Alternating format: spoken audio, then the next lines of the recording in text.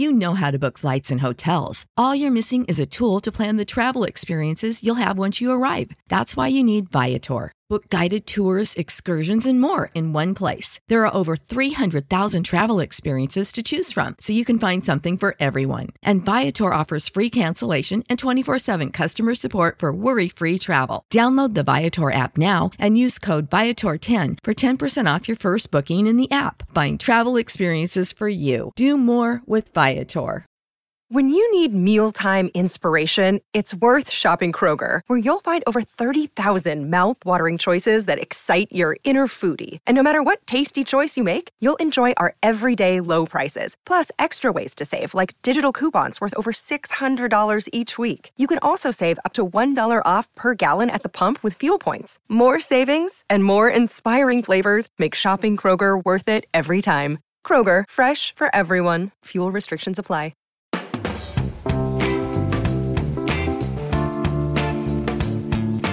What's poppin', everybody? Hello and welcome to Popcorn Culture. My name is Ben Carlin and I am your host. Here with me today is my brother Jay, who will be in every episode. Also known as the other host of Popcorn Culture. Ben, I don't want to skip the corny joke this time, so if you could go ahead, I guess make sure we don't. Let me. Is what you're trying to say? Do it. Now? Yeah, do it. Okay. What do you call bears with no ears? Ears? No, bees. Yes! Yes! Hey! Just the letter B. Just the letter B. Just the letter B.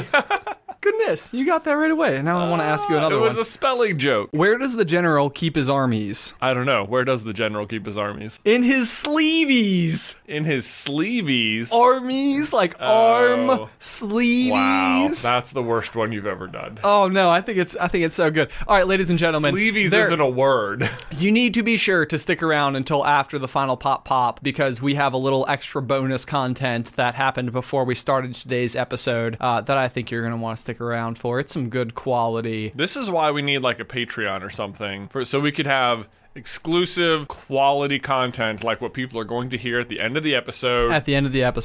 But right now, it's just going to go to the end. And what is great is that Ethan, the guy who edits the podcasts, had to listen to the whole thing several times. And once you've heard it, you'll know.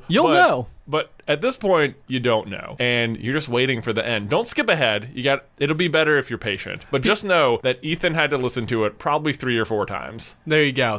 So be sure to stick around until the final pop. In the meantime, Brother Jay. Yo. Seems like maybe you've had a little bit of life development happening. I've had some big news happen to me in the past one day. I think you're big news. I mean, I would say potentially the most life-changing thing that's ever happened to me. Hashtag clickbait.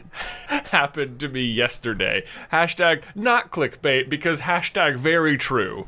Let's lay it on us. Okay. Lay it on us. Tell me what happened yesterday. So yesterday I became a father of 3. What? Yeah. Brand new information. Holy cow. You already knew. I did know.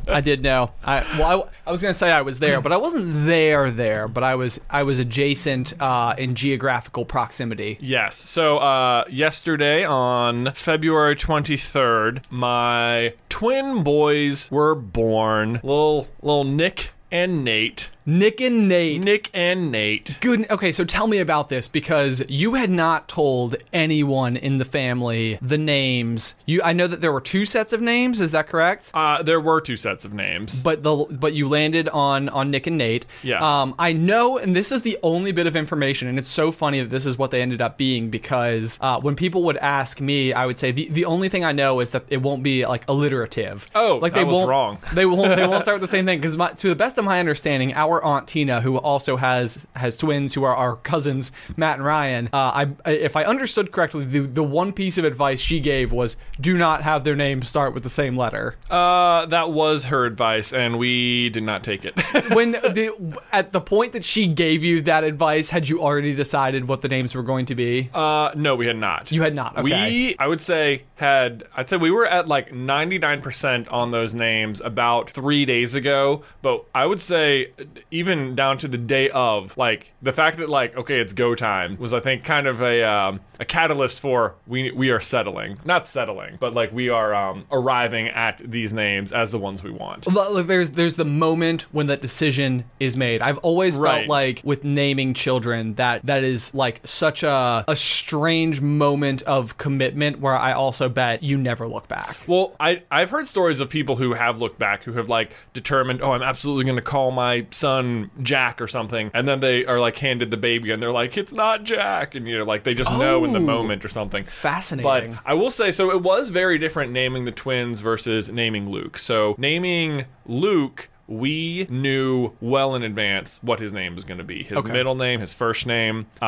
We thought about it for a long time, and there was a lot of boy name. Like I found that choosing names for boys was much harder than choosing names for girls. Interesting. Not that I will ever get to use any of the names I chose for girls, but so we started telling people Luke's name well in advance. So like when they had a baby shower for Beth, they had Luke's name on the wall. Right. And people could customize stuff in that way. And had we firmly chosen what the twins' names were going to be, I think we would have been happy to tell people. But so that wasn't strategy. Like that wasn't like you know what? We don't want the input. We're not going to tell people. This was more like you guys were genuinely undecided. We were genuinely undecided, but I wouldn't say it wasn't strategy. I would say our strategy was that because we weren't decided, we weren't telling people. Oh, sure. Like, because here is just my general advice when discussing or telling people the names is if you are not 100% certain, don't tell people even what you're thinking about. Sure. Because if you do, if it's up for swaying, people are going to try. If anyone you tell has any negative connotation with one of the names you like really like but haven't fully committed to,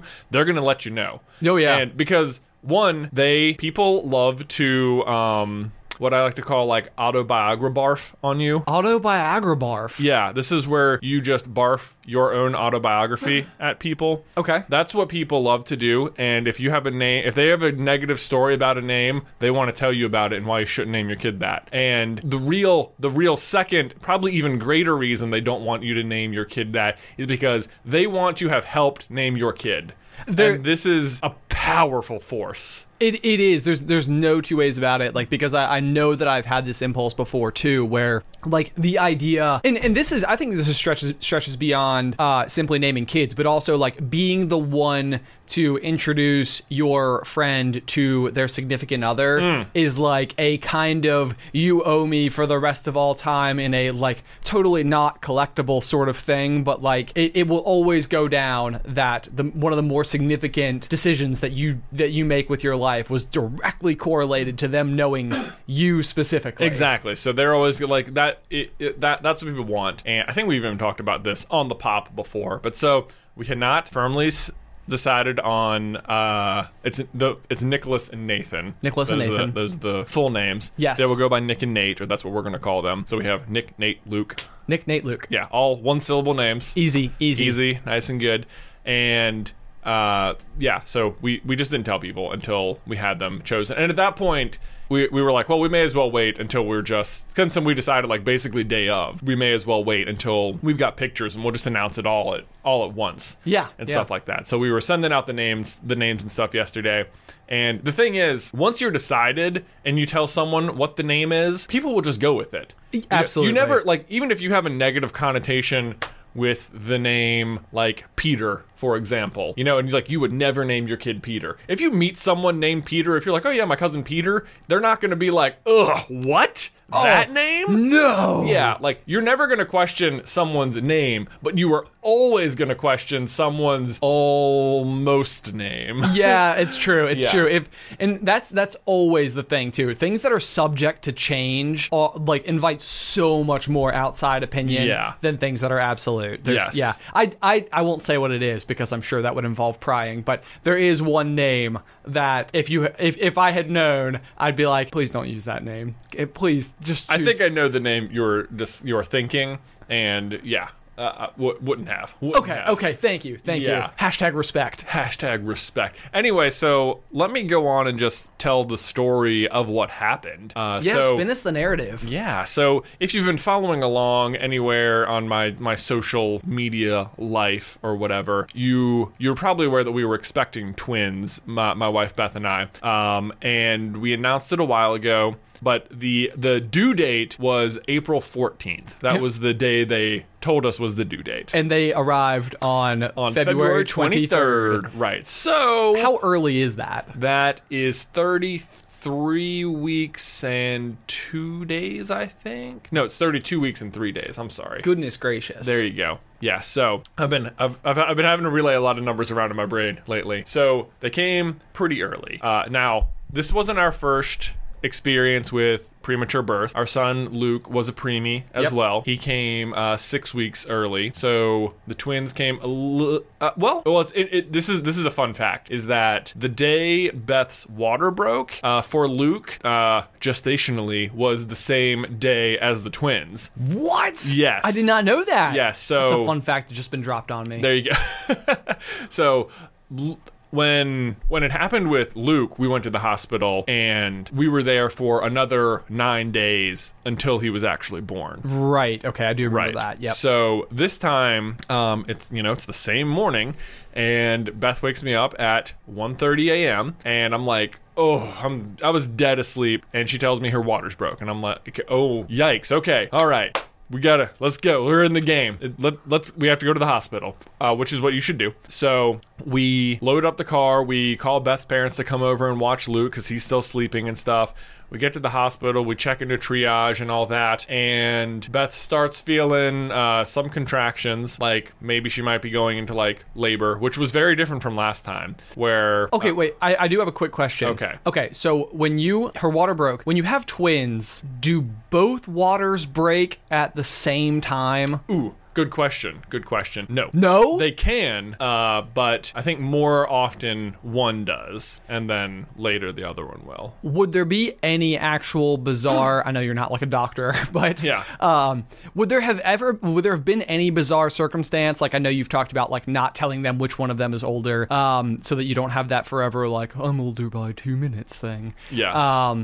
Would there have been any situation where like one of them would have come and then the other one would have, like, the water didn't break, or would the process of giving birth just like make that happen? I am not sure. I guess I feel comfortable saying in the history of the world there has probably been, I think I've even heard stories where one is born and then it could be like even days later or something the second one was born. See, because that would be, I feel like you would have to like differentiate at that point in time. Oh, for sure. If it was days different, then it's like, how weird would it be to have twins with different birthdays? That would be crazy. And I think the only other way that normally happens is if they're born around midnight. Right. Where it would just be, it just so happens to be the case that one comes out and then the day takes over. The other crazy thing, and I'm sorry, I will let you back to your story, is that we were so close to Leap Day twins. Oh, yeah. Which I looked up the statistics on that, and then we actually calculated it before you got into the office this morning. 1 in 50,000.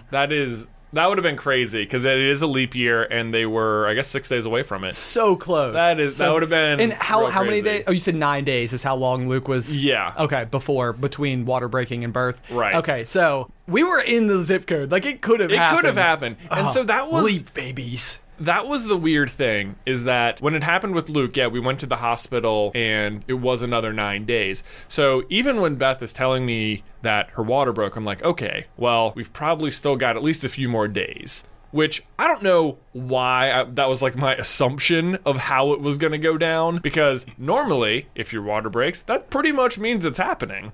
Right, it's go time. Yeah, it's go time. Or, well, they do a bad job of this in TV shows where that's always the case. But I think a lot of times you can go into labor without that even happening. It just happens in the middle of labor. Sure. But anyway, we get to the hospital, Beth's having contractions, and then they just sort of stop. And we're like, okay. Maybe that was just caused by the by the initial change and stuff, but we've slowed down, and they check us into a room and stuff, and we actually managed to go back asleep for a couple of hours, because in our minds, this is still happening days away. Right. But then we wake up, and it becomes pretty evident that it's not happening days away, that she's just like in labor. So at that point, we decide that the C-section is the route we're going to go down. And once you decide, it's like, all right, there's really no reason to wait. So all of a sudden it was just go time. And I remember they're like in there prepping the OR, and they make Dad wait outside. Okay. So until you come in after they're all set up and stuff. Okay. After everything, they're like, just don't touch anything. You can sit here in this chair. When the babies are here, you can take pictures. And like I will say the doctors are extremely respectful. Like, you obviously don't want to be in their way because they're doing their job. Of course. At the same time, they also understand, like, at the end of the day, you're still the parent, and, like, they're really in your way, kind of, Sure. I get that. That makes sense. But I'm sure it's a balance. When they tell you not to touch anything, do you immediately feel like, I'm going to accidentally touch something for sure? Like, well, yeah. Like, don't turn around too quickly because I'm probably going to bump into that tray that has all the perfectly laid out scalpels. Yeah, they say that. They say, like, don't touch anything. But then when you get in there... There's monkey bars. And like a slide. It's like there's a whole playground. You're like, oh man, but I want to play with something. No, they tell you not to, as if you're gonna be like sitting right next to all the knives and stuff. But I couldn't have even seen something I could touch. It's all on the other side of the room. You're not even getting near it. Nice. So the chair's in the safe place. The chair's in a safe place. And everything went extremely well. Everything went just, as well as you could have hoped for. And they got the babies out, and that was crazy. It was like, oh my gosh, because I remember standing outside thinking how when I had gone to bed the night before, I was absolutely not expecting this to happen. There was no scenario where they were born tomorrow. Right. Everything had been going really great. Everything had been going perfectly otherwise in the pregnancy. And I thought we had another couple weeks before I was really in the, okay, it could happen at any moment kind of zone. Because twins typically do come early anyway. And since we'd already had one premature birth, I guess that increases your likelihood too. So I had no delusion that we were going to make it full term anyway. But I think I was still 2 weeks off of thinking, okay, we should be ready at every moment sort of zone. But I'm standing in the hall thinking, wow, not only did the amount of time where my expectation got slammed into like it's presently happening. It went from being like, oh, we've probably got a couple weeks to, oh, we're in the hospital, we've still got probably a couple days, and then it was just like, I'm barely minutes away from this happening. Right. It was so crazy and so fast. And then so now they're in the NICU. I don't know how long they'll be up there. That's totally just a waiting game. But it was just a really crazy day. Just I was extremely emotional too. I think I cried like 7 times yesterday. Oh, I bet. Yeah. I bet. I mean, goodness. I feel like I can't even begin to imagine. Like, I know the emotion. I was literally standing on a ladder, like leaned against my house, pulling ivy away from the brick. Yeah. When I got these messages, like, that everything was going on. Yeah. And I'm like standing up there, like just tearing up, like on the edge of the ladder, Right. And it's like, yeah. Oh my gosh, it was just unbelievable. But it's kind of strange to watch you guys, like, because it's so funny how you guys have done it once before, like with Luke, and you've kind of gone through everything. And usually doing something one time is not enough to become like a veteran at something. Mm-hmm. But like, I think from our perspective, looking in, you guys seem so much more like just generally in control of the whole situation. Like, you're here at the office today. I know. And all of this happened yesterday. I know. Well, I can't even promise you I'll be here tomorrow. But, no, I get that. That's fine. But Monday is typically the day we record a lot of the stuff for the whole week. Yes. So it seemed like a good day to come in so that we could get a whole week, like a week's worth of content out, and then I could go focus on stuff. it is weird that I think you're right. Normally if you've done something once, you wouldn't consider yourself like very veteran at it. But the thing about having a premature baby and going in the NICU and stuff, it's like we only did that once with Luke, but then you're there for 17 days. So, and you might leave and come back several times in a day. So it really felt like we did it a lot. Sure. Yes. No, I get you. Okay, so they're born on February 23rd, which makes them Pisces. Pisces, twin fish.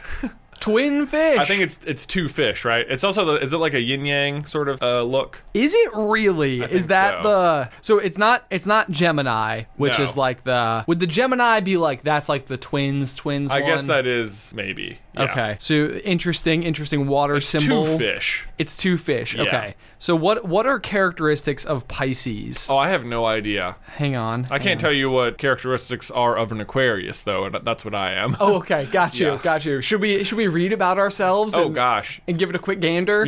Let's read what Aquarius is, and I'll tell you how accurate. Or maybe you read what Aquarius is and tell me how accurate you think it is to me.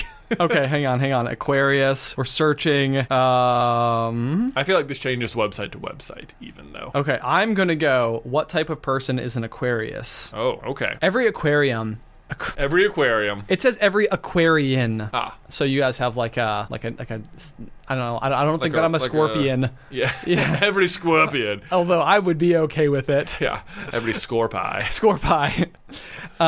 Every Aquarian is a rebel at heart. These air signs despise authority and anything that represents conventionality, free spirit and eccentric. They can often be identified by their offbeat fashion sensibilities, unusual hobbies, and nonconformist attitude. This is not you. That doesn't sound like me at all. Not even slightly, like a little bit. No, which is so weird because I feel like these things so frequently are so like broad strokes. Yeah, that you can like just color yourself in to any of them. Yes, exactly. Yeah. Okay, the personality of a Scorpio. Yeah. Or Scorpions. Yeah. That's me. That's you. Because of its incredible passion and power, Scorpio is often mistaken for a fire sign. In fact, Scorpio is a water sign that derives its strength from the psychic emotional realm. Like its fellow water signs, Cancer and Pisces, Scorpio is extremely clairvoyant and intuitive. Is Aquarius not a water sign? Because it feels like it should be. It does just kind of sound like the word aquarium. Yeah. I believe it's the water bearer is the symbol or the constellation that it's named after. Well, I don't know enough about anything to do with these. This is one of those strange things, horoscopes, where it's like, I don't know why. It's like, I will like scoff at them, but then as I start reading about them, it's like, I still will find it interesting. Sure. Because the observations that I think people who have gotten really good at writing these horoscopes are very relatable. Right. Like, I feel like whoever writes horoscopes could be like a blogger or I guess probably they are in some capacity, or like a YouTube personality, because somehow, some way they have identified things that you're definitely feeling.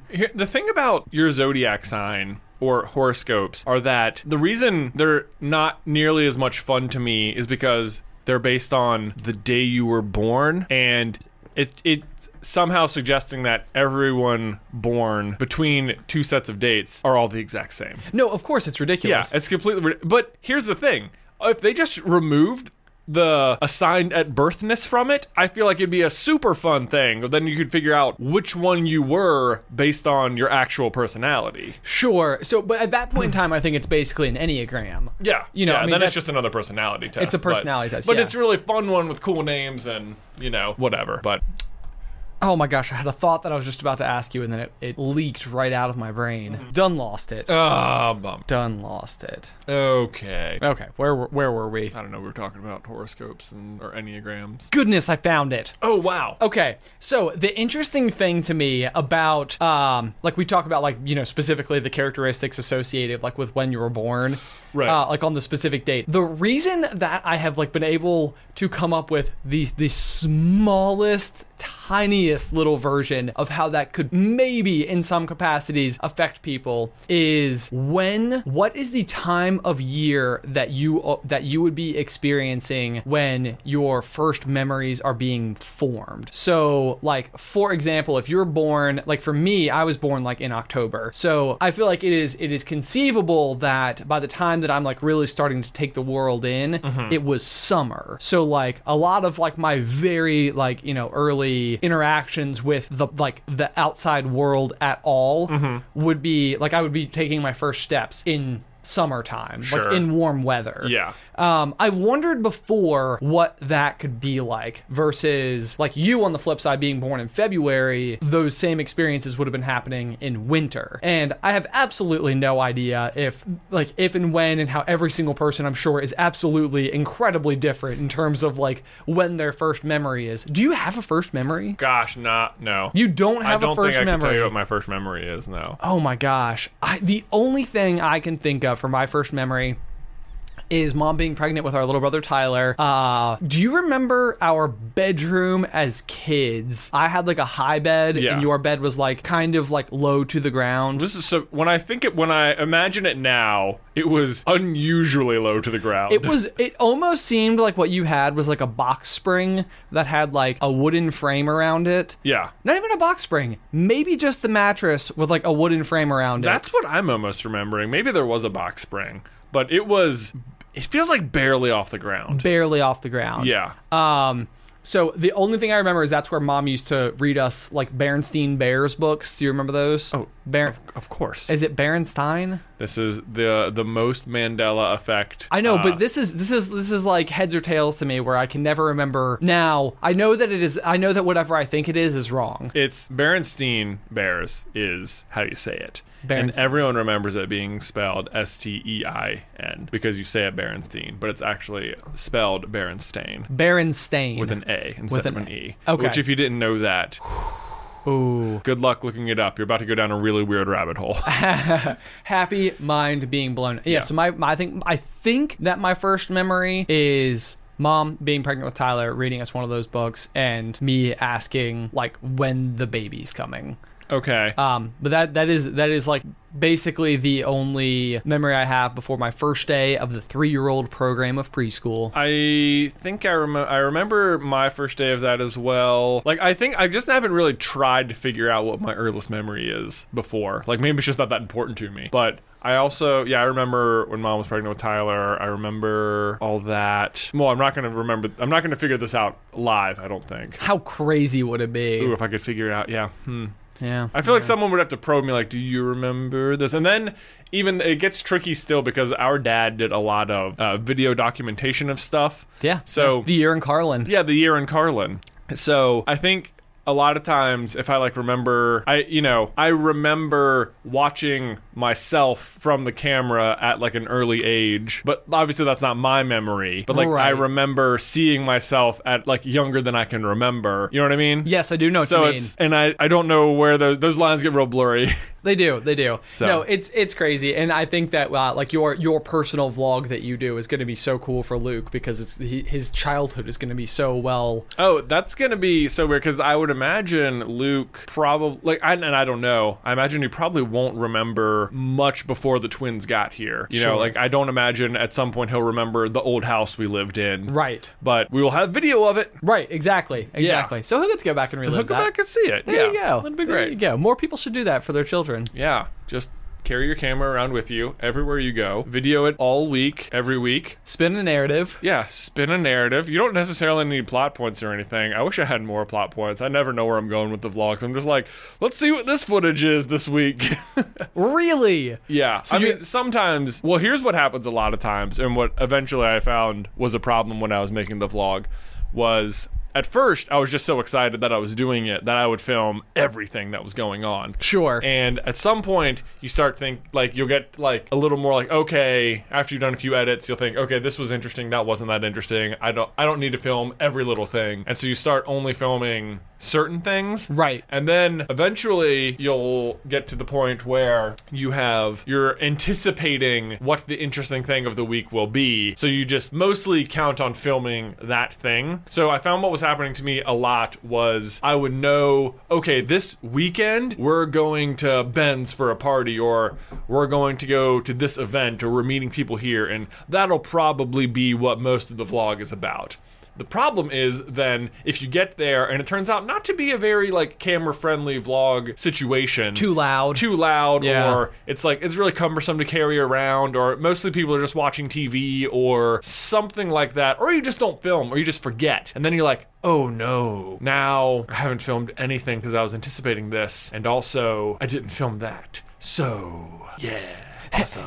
Yeah. Great. Good week for the vlog. It's going to be a short one. Yeah, right. No, I get you. Yeah. So I think that, I have been wanting to start a vlog forever. I think like dating back as long as I've been like a, professional YouTuber.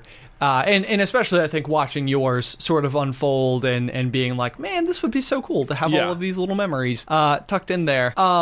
And I have the massive issue with brain crack, right? Like where I will obsess over, and this is the real problem. And Allie and I, like Sunday after Sunday, which is our one day that we like spend fully together, we're always like, well, we should do it today, but we need to go do something like really cool so that the episode will be super interesting. And then we spend most of the day doing nothing in the process of trying to go do something interesting enough to be worthy of having recorded and showing to anybody at all. Right. And it is like, it absolutely, I think it destroys me. Like, I don't think that there's ever been something that I've wanted to do so badly that like I can't bring myself to the idea of being disappointed after having been so excited about it for so long. Mm-hmm. And it's like murderous to me to think about what it would be like to finally go do one, sit down to work on it and be like,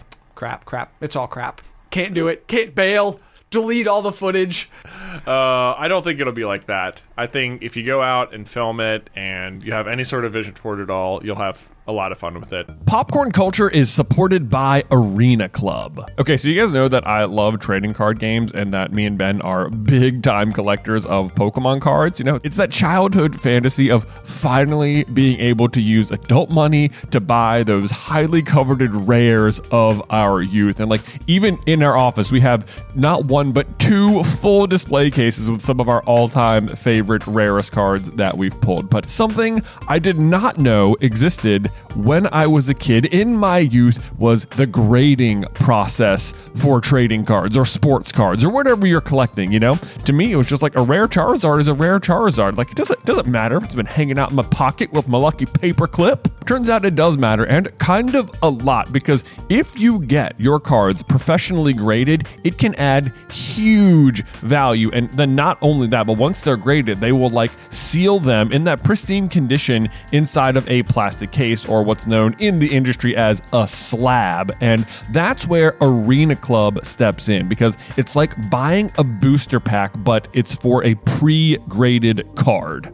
Now, I know that can take like maybe a second to wrap your head around, because you're opening physical cards on a digital platform, which means you open the pack online and see your pulls where they can be added to your showroom for the world to see, but you can also request them to be sent to you at any time. So they have got a ton of pre-graded cards, and then you will get to randomly open one, and then they'll keep it for you, or they can send it to you, or you can just like sell it or trade it online or whatever you want to do. But whether you're buying, selling, trading, or displaying, Arena Club is the card collecting platform you have got to check out. And right now you can get 10% off your first purchase by going to arenaclub.com/poppop, which, wow, that is a crazy offer. 10% off a $400 slab pack. That's like $40 right there. Anyway, that's arenaclub.com/poppop for 10% off your first purchase.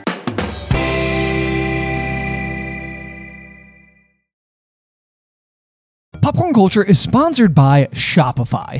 Y'all are likely aware of the fact that we have our very own Shopify store, Carlin Brothers Mercantile, and it's hard to imagine not having it now, but arriving at the decision to open our own web store was a big one. In fact, we started our journey on the interweb back in 2012 and didn't finally open up shop until 2018. And a huge part of that is just not knowing where to start, but that's where Shopify steps in. Shopify is the global commerce platform that helps you sell at every stage of your business, which is a fancy way of saying it's a really easy and effective way to start an online business, no matter if you're operating out of your garage or have like a whole building or 3 or something. Once we were set up, our biggest concern was trying a new product, only to discover no one was interested in it. But Shopify is powered with so many reports, more than you can even imagine. And this is so handy because it allows us to use data to better provide what folks are actually interested in. It's so easy to use, but even if you do find yourself caught in a jam, Shopify's award-winning help is there to support your success every step of the way. Sign up for a $1 per month trial at shopify.com/poppop. That's all lowercase. Go to shopify.com/poppop now to grow your business no matter what stage you're in. Shopify.com/poppop.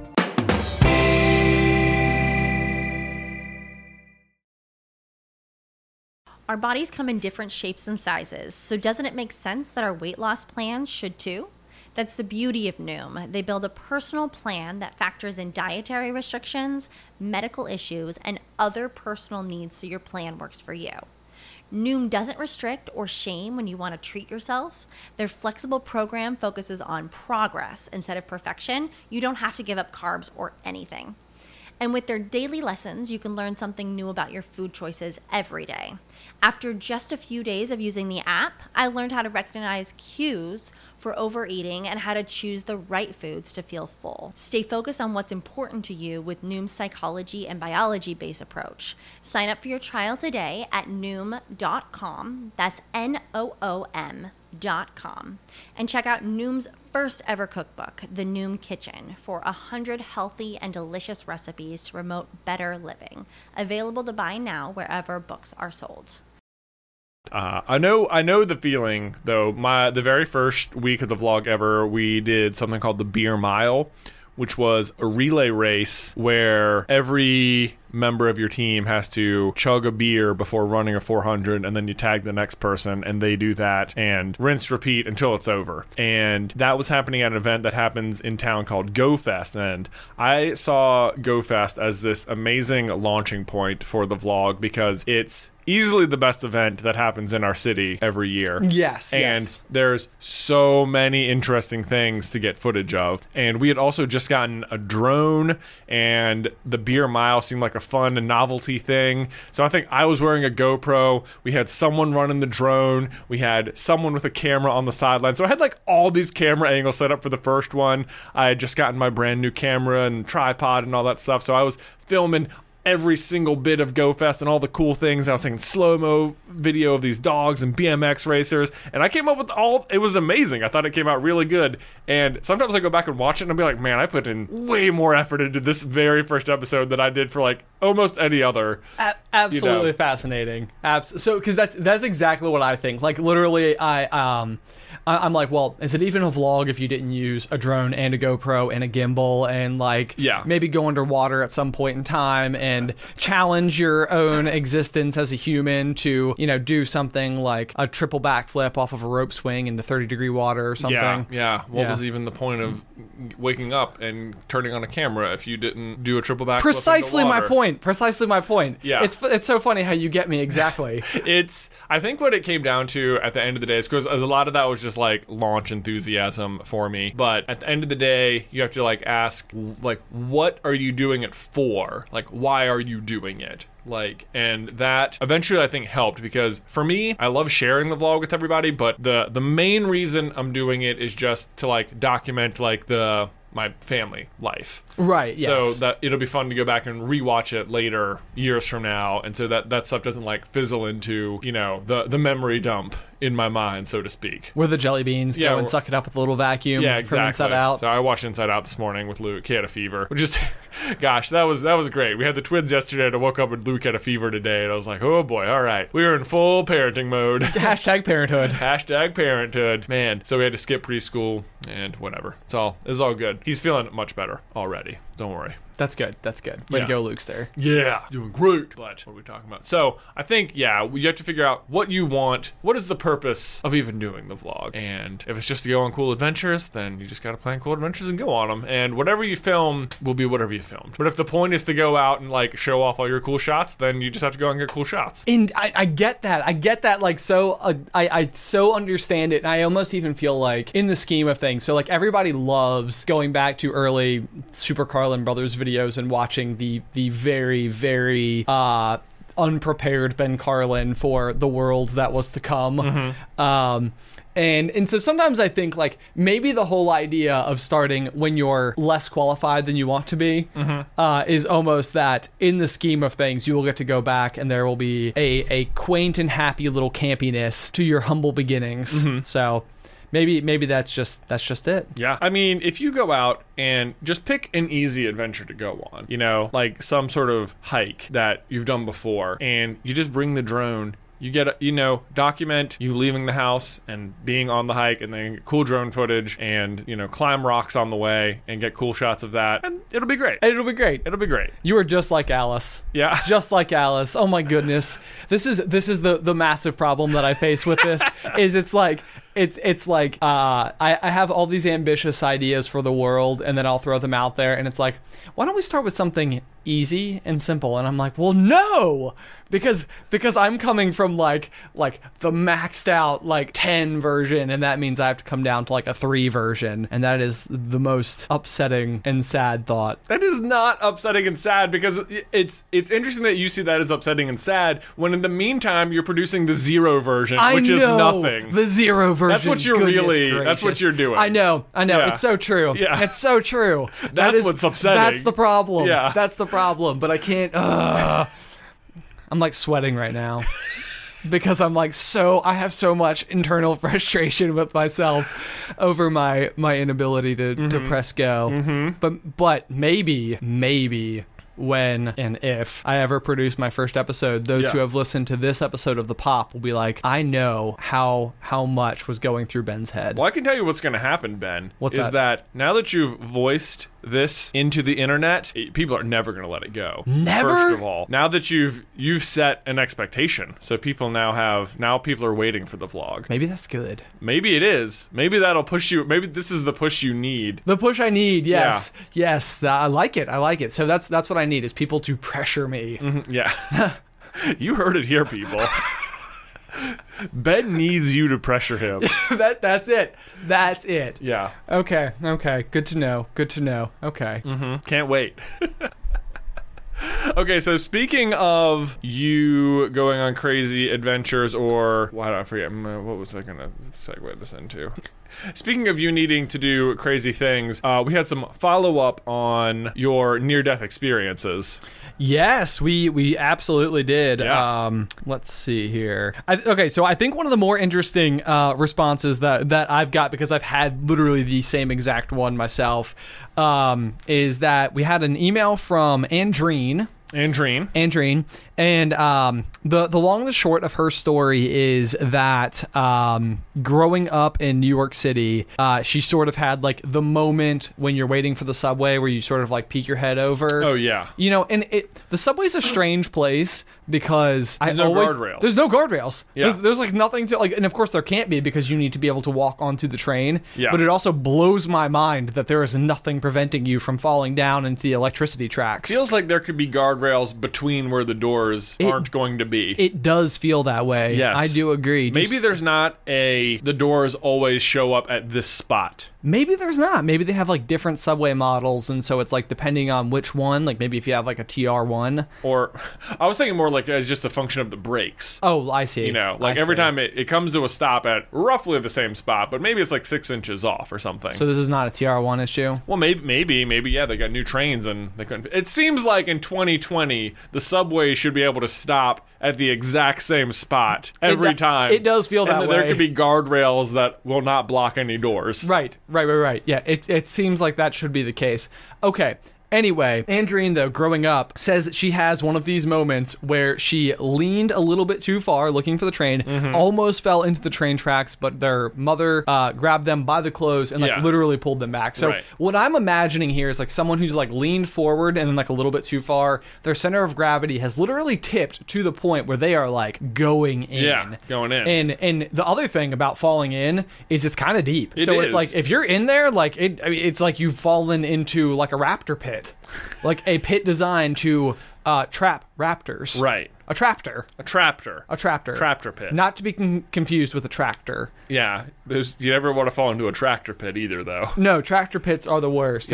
It's when you have competing farms that have tractor pits. That's right. So that one tractor doesn't come onto your land trying to harvest your corn. Right. And so you've actually dug a hole randomly for that tractor to then fall into. Can you imagine crop poaching like that? Do you think that happens? Goodness, I don't know. Oh, man. What a strange thought. Is crop piratism a thing? A farmer pirate. Oh my gosh, farm pirates? How? I mean, if you're out in corn country, I have to imagine you've got a big old plot of land. Yeah. That goes on far beyond you can actually see. Farm beyond you can actually see. Farm beyond you can actually see. And that at some point your property line ends out, but your neighbor is also very likely a corn farmer. Right. And like, man, now I have to imagine there's a certain amount of like honor amongst farmers. Well, some, I'm sure, but I mean, everyone, if you're a pirate, then it's like maybe you have. But there's honor amongst pirates, right? It's like honor amongst thieves. I think. Okay. You know. Okay. But so, boy, I think if you're that farmer, if you're out there on the edge and you're like, man, it's like 2 miles before neighbor farmer's house, no one can even see me. What if I just roll my crop collector one row over? That must be such insignificant gains, though. Like 1 row of corn. Oh, what's that, like another $2? Okay, so that yeah, right. Yeah. So that's what I was gonna ask. Okay, so like, what is? I mean. Stealing is bad. I'll start by saying that. Yes. But once upon a time, I was at a bachelor party, and this will come back to cornfields. Okay. And it was for one of my friends. We were down in Charleston, South Carolina, and we're driving this like 6-hour drive home on like a Sunday morning. And the groom who I drove down with was massively hungover. Okay. Had one too many soda pops. Right. Too many fizzy Sodas. waters. Oh gosh. Okay. I swear right now on Twitter, there's a thread right now where someone, because in the last episode, I was saying how every time I hear someone call soda pop, I think they're joking. Yeah. And I have realized the extent to which this is a problem. Someone on Twitter is like, no, I'm from Canada, and we genuinely say, if you want a soda, can you get me a pop? And I'm like, I feel like you're trolling me. I feel like you're lying to me. Is this like the narwhal? This is narwhal's like the narwhal. real? It's exactly like this is. I think the narwhal conundrum is that you are so unsure as to whether or not, even if someone's telling you the truth, that like this is it. This is the problem. Is that I really want to believe that this person is genuinely telling me we call it pop, but I can't be sure they're not trolling me to make me look foolish. Right. It's like if you get me, man, you just want me to say pop one day, and you're gonna be like, oh my god, no one calls it pop. We totally got you. This is the narwhal conundrum, which if you're not familiar with really deep Super Carlin Brothers lore, I made a video once upon a time which will haunt me to my grave, called Are Narwhals Real? Yeah. Because the narwhal, mythical animal that it is a whale with a horn on its head. On its face. On its face. And its horn is a tooth. But it could not look more made up if it tried. It couldn't. Not even possibly. The horn is even like spirally. Yeah. It has like magic powers where it can like sense things from far away. Oh, its skin has more vitamin C per comparative weight than an orange. Yeah. So it's not even spelled, you'd think it'd be narwhal, but it's narwhal. Narwhal. So there was like, it's like a jackalope, you know, where it's like, which is like the rabbit with antlers. Yeah. Yeah, not real. Wait, for real? Not real? I know, right? Exactly. Oh, no. Yeah. We're like, are these real? Because like at the beginning of Elf, there's like, he's like waving by to like, bye, Mr. Narwhal. But I think he's like also waving to like a talking snowman or something. You're like, right. Like, and he's an elf. So you're like, this is a world where elves are real, so I can see why they would put narwhals in here. Because they're totally not real. Right? Hey, Mr. Narwhal. Yeah. And this is the same thing. So everyone who hears that tries to get into the narwhals are real, and it's just like, no, I don't know. Yeah. Which I know they are, maybe, but did you know that the Aboriginal people, I don't even know if that's the right way to describe them, people who live where indigenous people to the Arctic region? Yeah. Okay. So they are allowed to hunt a single narwhal, but they have to do it in like traditional methods. You can't like commercial fish a narwhal. You have to have like a guy out there with you. A guy? What do you mean a guy? Like to make sure like a Oh goodness, no. They just respect the rules. No. But it's fascinating the way that they do it because there's honor amongst narwhal hunters. There is. It is fascinating the way that you hunt your single narwhal because it has so much vitamin C. When you're up there, it's hard to find a good source of vitamin C. This is the actual reason. Yeah. But you have to use like inflated, I almost said beaver skins, but it might be like seals. Okay. And what you literally do is you inflate it with air. Okay. And then you have like a spear. None of this sounds real, but it is. Yeah. You're not convincing me. You have like a harpoon. More and more sure spear narwhals are made up. And in a kayak. Yeah. And you go out when you find the narwhal and you can spear it, and then you spear it with multiple like seal inflated buoys. Okay. And then they can't swim down. This is like how they catch jaws. It's like how they catch jaws. They harpoon them with kegs that float. Yes, but this is real. Sure. It's true. I know. It's true. I believe you. And the sun, I believe you. And the sun never don't wink at me. And the sun never sets, and so they all have to wait in turns and during daylight all day in their sleeping bags, waiting for the narwhals to show up so that they can go out there. This is real, as if great white sharks aren't definitely real. Great white sharks are definitely real, but not Jaws. There are giant great white sharks, like 20-footers or whatever. Hang on. What is the largest great white shark? Oh, I guarantee you it's over 20 feet. Hang on. I'm looking right now. Yeah. The largest great white. Do you guys ever have the problem when you're typing in Google on your phone because it doesn't autocorrect? I wrote, what is the greatest Hreitwibble? Yeah. But it gets what I'm saying. So I will grant you there's probably not sharks with vendettas against fishermen. Okay. Length, female, 15 to 21 feet. Yeah. Male, 11 to 13 feet. Ah, females are bigger. Interesting. I always thought of Jaws as a male. Huh. I was wrong. Oh, well, there you Over go. 20 feet is the thing. Over 20 feet, but barely. But that's average. That's the average length. I want to know what the world record for a great white shark is. World record great white shark. Yeah. Let's see here. What's the biggest one ever found? Which, by the way, how cool are great white sharks? Great white sharks are so cool. They're like the grizzly bears of the ocean.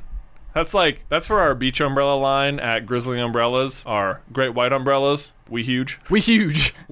By the way, we'll put it in the show notes. Somebody sent us a logo for Grizzly Umbrellas. Yeah. And it is perfect. So thank you to Other Ethan, Mother Nature, and Emerald Cliffhanger Phoenix. Yeah. Whilst you look up the biggest great white shark on record, I will also follow up on some umbrella news where we had someone on Twitter at Al Philippides say that they are from Seattle and was offended by the insinuation that they use umbrellas. Those are for pansy tourists. What? So apparently we're doing it right here in Roanoke by non-umbrella-ing it. We are raincoating it, and that is the way to do it. They also said that they put their windshield wipers up, and they don't know why they do it. Oh, outstanding. That is amazing. Okay, so that's like me. So that's like a bunch of people from Canada emailed me, and they were like, no, you need to do that. You will have like thick ice, and you will not be able to get your windshield wipers out.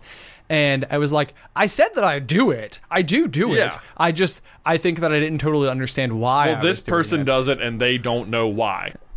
So, anyway, how big is that shark? Okay, so I am very surprised to find that it doesn't seem to be giving me a length. But the biggest great white shark, nicknamed Deep Blue, estimated to be 50 years old, weighs in at 2.5 tons.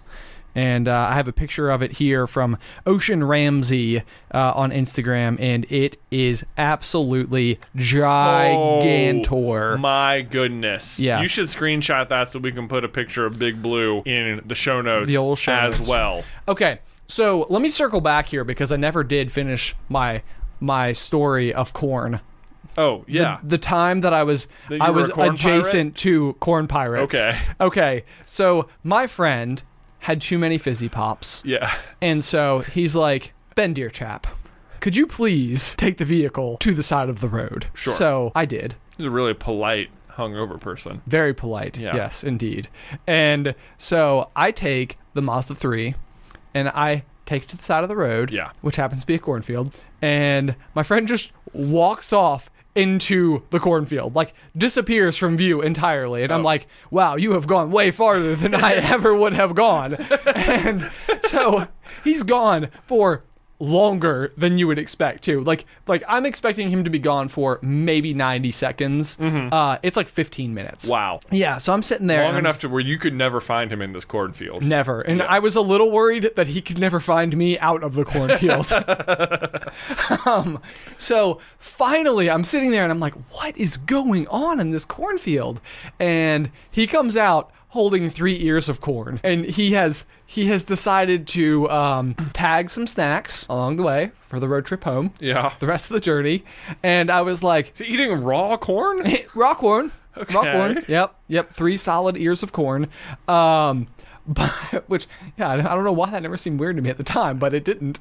I was like, he definitely just stole 3 ears of corn. Right. But like, we're looking at like easily 100-acre field of corn. Yeah. And I'm like, that's pretty minimal. Yeah. Like, what type of like casualty did we just incur? Theft is theft, Ben. Although, is this how true farm piratism truly starts? This is how it starts. It's a slip. Like, do you think eventually, like, we'll roll up with like a combine? Hey, 3 ears was no big deal. What's 3 baskets? What's 3 baskets? What's 3 baskets? They've got 1 billion ears of corn. They'll never know. Yeah, this is not the correct line of thinking. But so in some ways you are a corn pirate. No, Jay. No. Yeah. I think you misunderstood. Yeah. See, I was driving the Mazda 3. Yeah, someone's driving the boat when you're a pirate. Yeah, you want to know who does? Yeah. You want to know who drives the boat? Who drives the boat? The captain. The captain. I'm the captain. But Jack Sparrow's still a pirate. Yeah, but still, I'm the captain, which makes it cooler because I'm a high-ranking member. But Barbossa is also. Yeah, that doesn't make you not a pirate. No, it does. I'm just okay, pirate captain. Does it? You're a but pirate like, captain, but like, yeah. I'm like captain first, pirate second. Captain first, pirate second. It's what's important for people to know is that I'm a captain. Yeah. Of the Mazda 3. They have heard of you. But you have heard of me.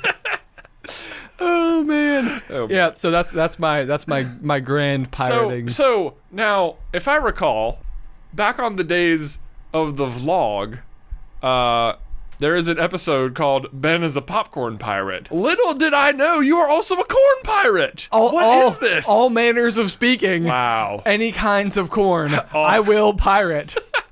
But captain first. Yeah. Yeah, I drive the boat. Yeah. Okay. Well, I didn't know this about you, Ben. I didn't know you were such a vegetable pirate, but I guess you are. Or is corn a vegetable? Is it a grain? I've heard. I think it's a grain. I think it's a grain. If you crush it up, it seems grainy. I feel like if I had corn on the cob with my dinner, I'd be like, yeah, I got some vegetables. Hey, do you think cornbread? Like, do you think of it as like vegetable bread? Well, because it kind of is vegetable bread. Like, if you had broccoli bread, how would you feel about broccoli bread compared to cornbread? I guess, to me, you can have cornbread that doesn't have raw corn niblets in it. Niblets? Yeah. I think there's a term for them. For individual... Kernels? Yeah. Kernels of corn? Niblets? Niblets. Niblets.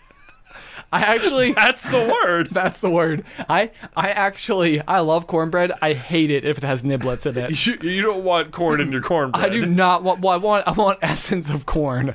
You know, like corn that has been like in a windmill, you know? Like cornmeal. Cornmeal. Cornmeal. Cornmeal comes out of a corn mill. Yes. Yeah.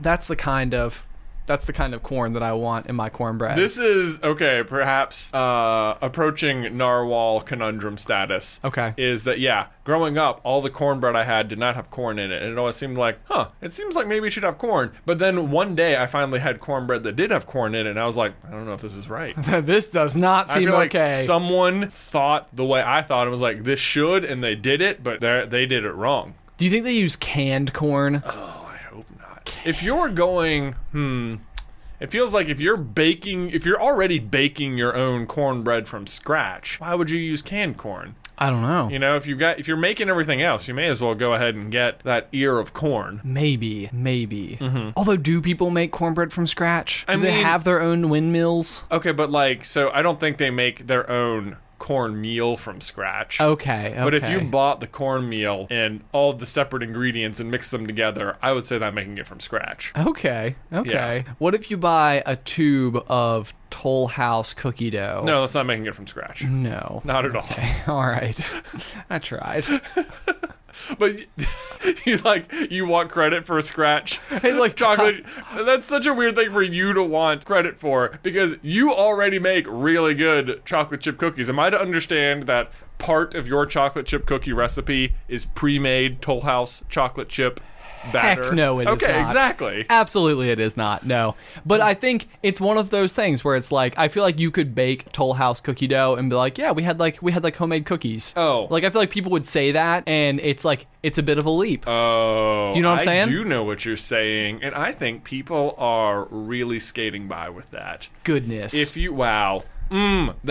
That's like... It's worse than being a corn pirate. You made them at home. Yeah, it might be. It might be. What kind of... The audacity to say you have homemade cookies if you made it from a pre-bought roll of cookie dough. Oh, I don't know if that counts. I'm going to hear some flack from this opinion, I'm certain. But no, I think you have to assemble the batter yourself for it to be a homemade cookie. I think I don't even know if it's called batter when it comes to baking cookies. I think it's just dough. Okay, you have to make the dough yourself, or it's not a homemade. Hard stance. You didn't make the dough. It's not a homemade cookie. Hey, do you want to know what my secret ingredient is? I love having a secret ingredient. Yeah. Well, if you tell me, will it be a secret? Yeah, that'll be fine. Because Okay. I'm telling you the secret ingredient, not the secret formula / methods. Okay. Yes, which there are also. Okay. Definitely. Probably. You'll never know. It's black salt. Yeah. Black salt. Is it the Hawaiian salt? Is that what it's yeah, called? Hawaiian black salt. It is like saltier salt somehow. Do you get it on Amazon? You know what? I have had it for so long.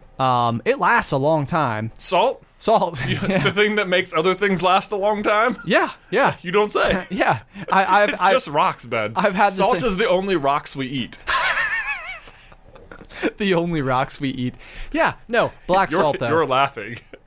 What other rocks do we eat? Let me think. Good luck. Does salt count as a rock? It's more like a mineral. Are minerals not rocks? No, there's a difference. Minerals are, well, no, it's definitely not that, because it's sodium chloride, which is a compound, right? I don't know. I think that minerals are made entirely. I'm gonna look up. What is the difference between salt rocks? Are minerals different from rocks? Is the real question. Yeah. Is this one of those like all rocks are minerals, but not all minerals are rocks kind of things? I'm gonna go. Is salt rocks? A mineral is a naturally occurring inorganic solid with definite chemical composition with crystalline structure formed by a geological process. A rock is an aggregate of one or more minerals, whereas a rock may also include organic remains and mineraloids, which is just kind of fun to say. So you just got a little bit smarter in case you're going to your geology class. Great. So rocks are not minerals. They're made of minerals. This says rock salt is a chemical sedimentary rock that forms from the evaporation of ocean or saline lake waters. Yeah, that's how they make. Yeah, salt is rock. There you go. Salt. Only rocks you eat. Probably. Like, hopefully you're not out there eating gravel or something. I don't think anybody eats gravel. Yeah, I don't think so. Actually, I had a dog once that ate gravel every single day, and it was the worst. That sounds terrible. It was. Anyway, guys, I think that's probably about all the time we have for today's episode of The Pop. Don't forget to stick around, because there's some quality content still yet to come after the final pop. But if you have any thoughts, questions, ideas for things you want us to cover here on The Pop itself, you can be sure to email us at popcornculturepod@gmail.com. Yeah, but until next time, pop.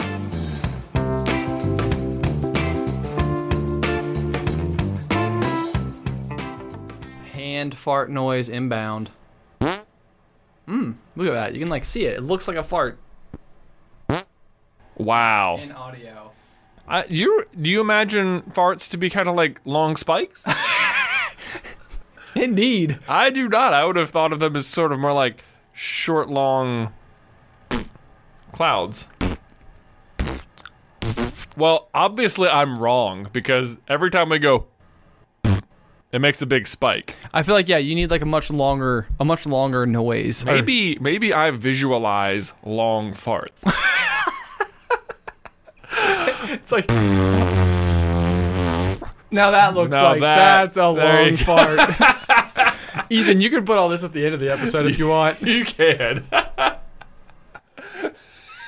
This is what all of the Reddit is going to be about. Yeah. How do you visualize? What is the visual representation of a waveform as a fart in your mind? Right, because they're they're sort of short and snappy, which means almost by definition they're going to look like a real brief like spike.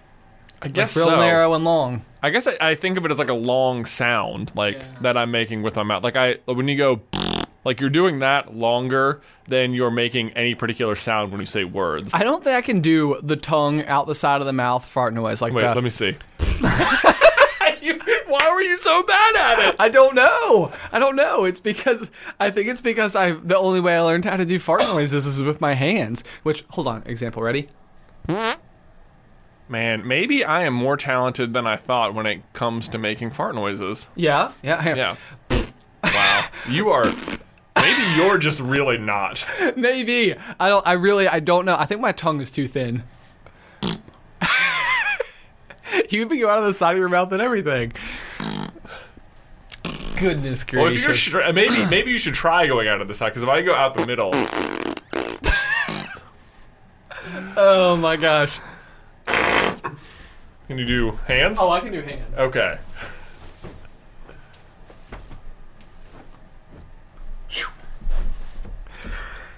No, you can't. I'm so glad we have it on the record that Ben apparently can't make fart noises. Hold on, though. This is... I mean, that's pretty good. Hang on. You're better at making them using it.